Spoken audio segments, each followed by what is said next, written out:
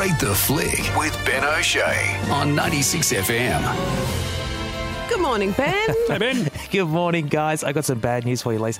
You're going to get some feels. You're going to have feelings. Oh, I am. There's going to be feelings. Oh, so it's like, oh, okay. There are feelings. I thought you were going to say I imagined it. No, it's not just you. Don't worry. So, like, you think about romantic movies that it can be tearjerkers, like The Notebook comes to mind. Oh, yes. I don't get it personally. But Past Lives... Marginally better than The English Patient. But Past Lives makes The Notebook look like an Adam Sandler comedy. Oh, really? Seriously. Really? It's that full on? So it's the debut feature from Celine's Song, and it stars Greta Lee from Morning Wars, she's so hot right now, and it follows like a number of films and TV shows lately that are kind of like Korean-based content that have just become so massive in pop culture. So Parasite won the Oscar a couple of years ago. TV shows like Beef on Netflix, love it. And BTS in the musical sphere, Yes, super popular. So Korean pop culture is having a moment right now. This is kind of K-pop. This is kind of a combination of Korean and American culture. So Celine's Song had this experience in her own life that inspired the movie. She was sitting in a bar with a childhood friend from Korea and her husband, an American man, and she's Korean herself. And so it's two Koreans and an American sitting in a bar. Sounds like a set up for a joke. Nice gag. And as she looked across this bar in New York, she saw a couple on the other side of the bar sort of looking puzzled in her direction. And clearly they were trying to figure out what the dynamic was at play between these three people. Yeah. Was it a Korean siblings and an American tour guide? Was it a Korean husband and wife and their American friend? What was exactly going on here? And she thought, you know what a great idea for a film. And so Past Lives starts with this exact setup. Three people sitting in a bar, and off camera you hear a couple debating who they are to each other. Okay, yeah, interesting. And then the film unfolds as a kind of almost like a whodunit. Like it unravels the mystery of who these three people are to each other. And it starts off back in Korea, like 24 years earlier. With a young schoolgirl and her best friend, this boy.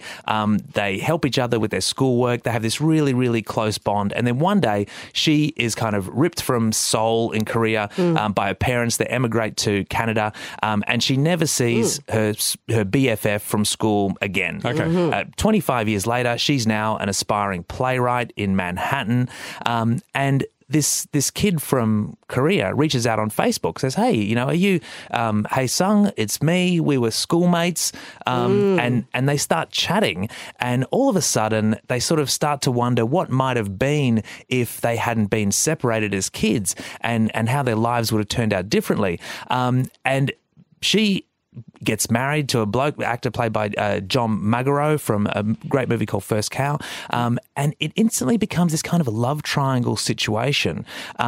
And it is so powerful because Celine's Song, the director, uses this Korean concept of yin-yang, which is like the idea that people have past connections from previous lives. Okay. And so it's like, say you're on a train and you just catch some random person's eye and you sort of have a bit of a moment. Like it's just an instant little fleeting moment and you just have a connection. Yeah. It's the idea that in a past life, maybe you were married, and that's why... Could be a little deja vu-ish. A little deja vu kind of vibe. Okay. And so that's kind of in this film as well. And it is so beautiful. Like the film is just incredibly beautiful to watch.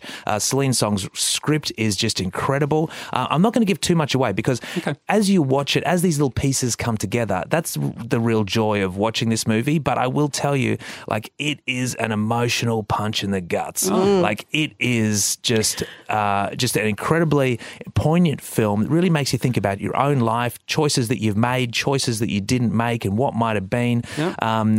Depending on how your life has unfolded, and it doesn't happen how you would expect. There's a few surprises along the way. It doesn't necessarily sort of wrap things up in a neat bow, which is, I think, the best movies are like that sometimes. Well, what I liked about the trailer, the idea I got from it and why I liked it seemed like it was so much more subtle than a lot of movies like this you would see, where the husband it looked like he's not competing with a straight up, other guy situation. He's competing with something so much stronger, as sort of a what could have been, what could be, what, if, what. So, and that's way harder to deal with than just That's right. a Yeah, flat the other out one's easier, yeah. affair or something. And at one point, the husband even sort of remarks, "Well, how can I compete with this? Like, you've got this incredible kind of like parallel lives situation, and I'm just the evil American husband." And so, it's kind of, but there's no villains, there's no heroes, and certainly Greta Lee's character Nora is no hero herself. But it's just so fascinating and so kind of finely designed with that nuance that's just like everyday life, Wow. like it's such a beautiful film. I would say my favorite film of the year so far. And a trailer doesn't often capture a movie like this in that way. It really does a really good job. The trailer does a really good job. Yeah. And I'm getting goosebumps again just hearing you talk about it. So is Lisa going to end up like Rachel McAdams in the rain? Crying her eyes out? Look, this is such a good film. I don't know anybody who's seen it who hasn't come away just thinking, wow, like I've had a real emotional experience. It's uplifting in its own way as well. Like it's kind of life affirming. And it certainly makes you think about, like how you can make the most of your life. It's a very special movie.